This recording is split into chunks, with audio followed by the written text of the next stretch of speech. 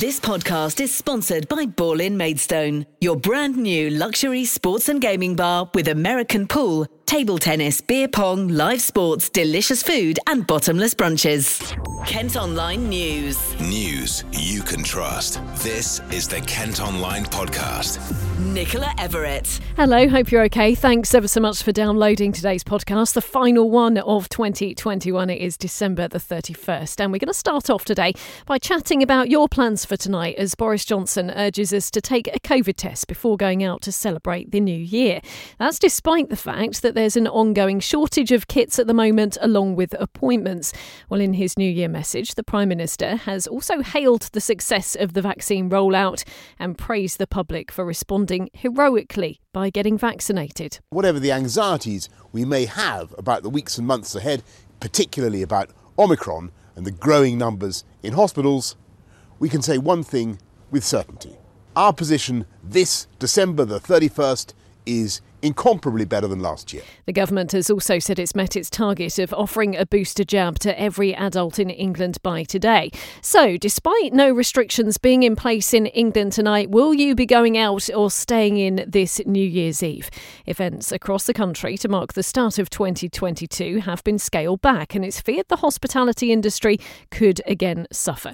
A survey by a food and drink promoter covering Medway and Gravesend has found that more than 8 in 10 of us are planning to stay at home tonight. Michael Kill is head of the Nighttime Industries Association. He says it's been a tough few weeks for the industry as the Omicron variant cancelled many people's plans. A recent survey that we've done has seen that pretty much every unit out there has lost about 46 to 50,000 pounds in sales and bookings. Many of them are already over 200,000 pounds worth of debts. So they're hugely sort of overburdened. They've already committed to their staff and their stock over this period.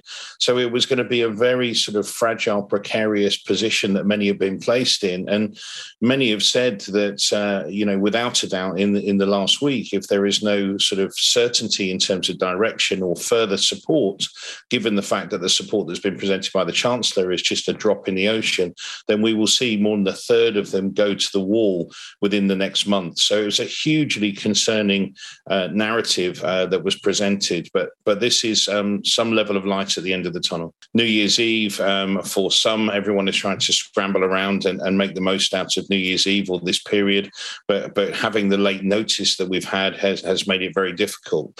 For us, we're just trying to do the best that we can. We're not taking away from the responsibility in terms of the public health position, but as you can understand, we're just trying to survive. And over the last 3 weeks, which are the sort of pivotal period for us to make money, to build up our cash reserves to survive in January and February, they have seen a huge dent. So I believe that we've still got a long road ahead, and there's still some work that the government needs to do, not only in terms of giving confidence and taking away the uncertainty, but there is a potential that we're going to need further support leading into January, February and March, given the late notice on this and the challenges we've had over the last 3 weeks, which have been fundamental to our survival. You can let us know what you're planning on doing tonight by voting in our poll on our story at Kent Online and commenting on our question on Facebook.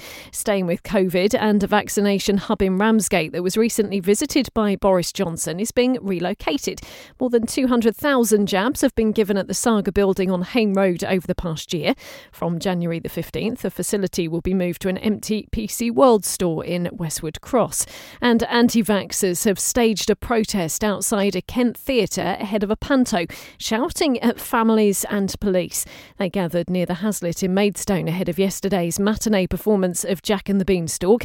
Officers have confirmed they attended and gave advice to those present. Kent Online News. Other top stories today, and a man's been arrested after a woman was raped in a cemetery in Barming. It happened on Tuesday afternoon, and police are trying to trace a woman seen walking 2 dogs in the area at the time who may have information. The man's been released on bail while investigations continue. A safe has been stolen from a hotel in Margate. 3 men are said to have taken it from the Smith Court Hotel on Eastern Esplanade on Boxing Day.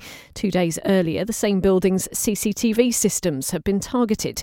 A teenager's been punched and had a vape stolen while walking down an alleyway in Folkestone. The victim was approached by 3 people who searched his pockets. Follow Kent Online on socials to see their descriptions. A woman's been rescued from a fire at a block of flats in Margate. Crews were called to Approach Road just after 5 yesterday evening and spent around 3 hours at the scene. It's not known yet how the fire started.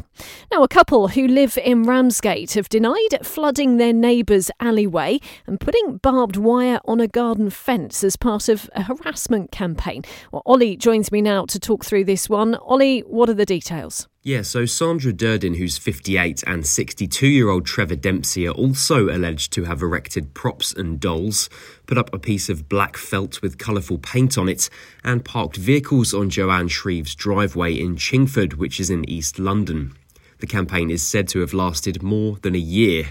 As you say, the pair now live in Ramsgate, but pleaded not guilty to a charge of harassment when they appeared together in the dock at Thames Magistrates Court in Bow.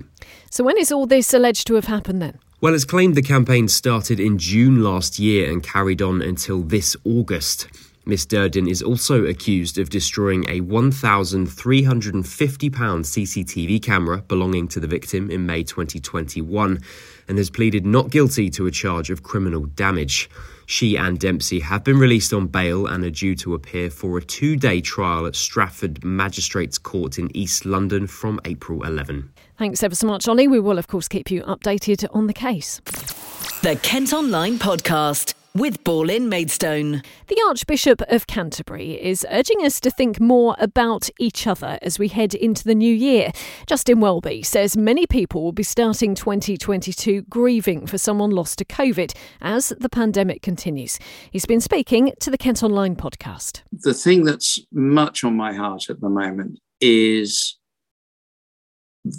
the need for us to be kind to one another and conscious of one another's vulnerabilities and needs. Yes, we have to be very truthful in politics and everywhere else. Yes, we have to be accountable where we get things wrong. But we've lost the ability to be forgiving and kind in many ways. And I think there are so many people, and you've been asking about them, talking about them, who after COVID and so on are in grief. And the new year is just another moment where there's an empty chair. I think the message is be kind. There's a fabulous, sorry, keep going back to the Bible, it's sort of what I do, but there's a fabulous passage, some words of Jesus called the Beatitudes. And he said, blessed are those who mourn, for they will be comforted in that. Who comforts them? It's other people who are just with them and listening. I just remember from many years ago, a deep time of bereavement and loss, the difference it made having friends. They're still friends today. They're still really special to us today. I can think as a parish priest of the parish I was in, where people would regularly visit people who'd been bereaved, and the comfort that gave. So let's be kind and compassionate. You can't always give money and things, and time is often pressing, but it is amazing the difference it makes when someone pops by, you open the door and they say, I'm not going to take up your time. I just wanted to find out how you were. Are you all right? And that kind of kindness, or the quick note to someone. I know you've had a rough time. I know you've been in the press. It might be a local councillor who said something daft. And instead of judging them, let's be kind. When they say, hands up, got it wrong, really sorry. Let's say, fine, we all make mistakes, move on. It's thought a new £2 million cycle route linking Canterbury and Herne Bay will bring more tourists to the seaside town.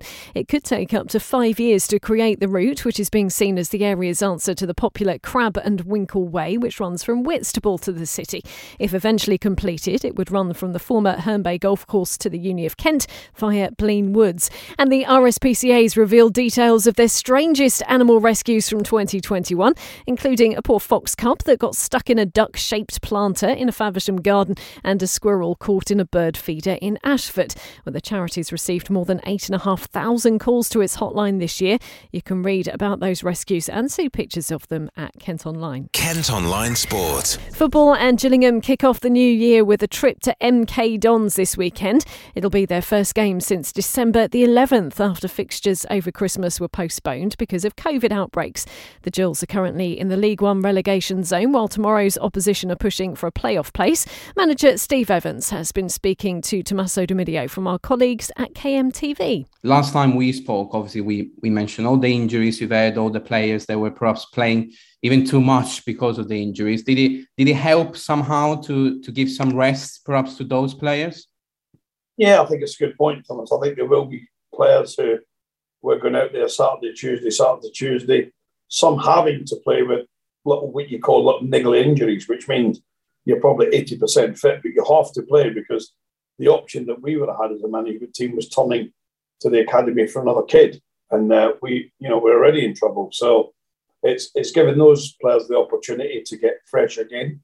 And it's given the opportunity for players that had a little knock or a knock to get some time back on the grass before we head to Milton Keynes tomorrow. Do you, as a manager, do you fear that football could stop again because of COVID or not? No, I think we're probably going to turn into the new year. And I think there'll be a bit of a spike because the government has left the country open a little bit. But I think now we're starting to see that this Omicron virus is not as severe. It's not causing as many problems to the nation as what the Delta variant was.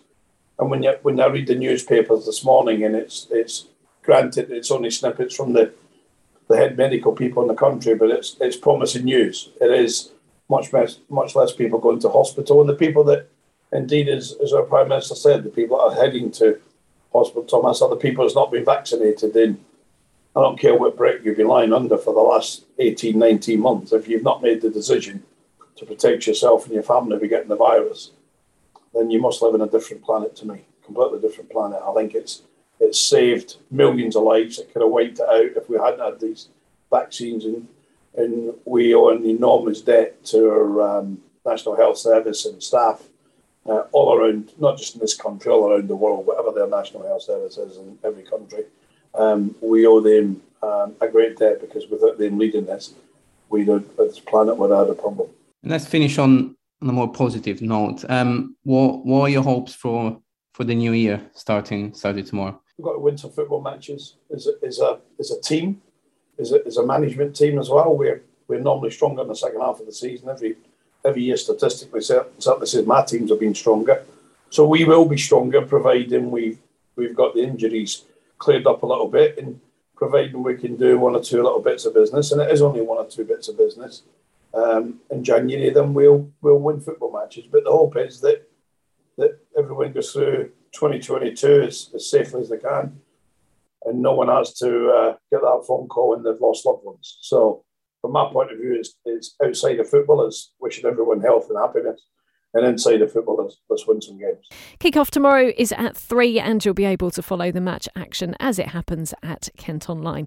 Well, that's all from us for today and for this year, in fact. Thanks ever so much for listening. Don't forget, you can follow us on Facebook, Twitter and Instagram. Plus, you can subscribe to the new ad-free Kent Online premium site. Just head to kentonline.co.uk/subscribe. Wishing you a very happy new year. We'll be back in 2022. News you can trust. This is the Kent Online Podcast. This podcast is sponsored by Ball in Maidstone, your brand new luxury sports and gaming bar with American pool, table tennis, beer pong, live sports, delicious food and bottomless brunches.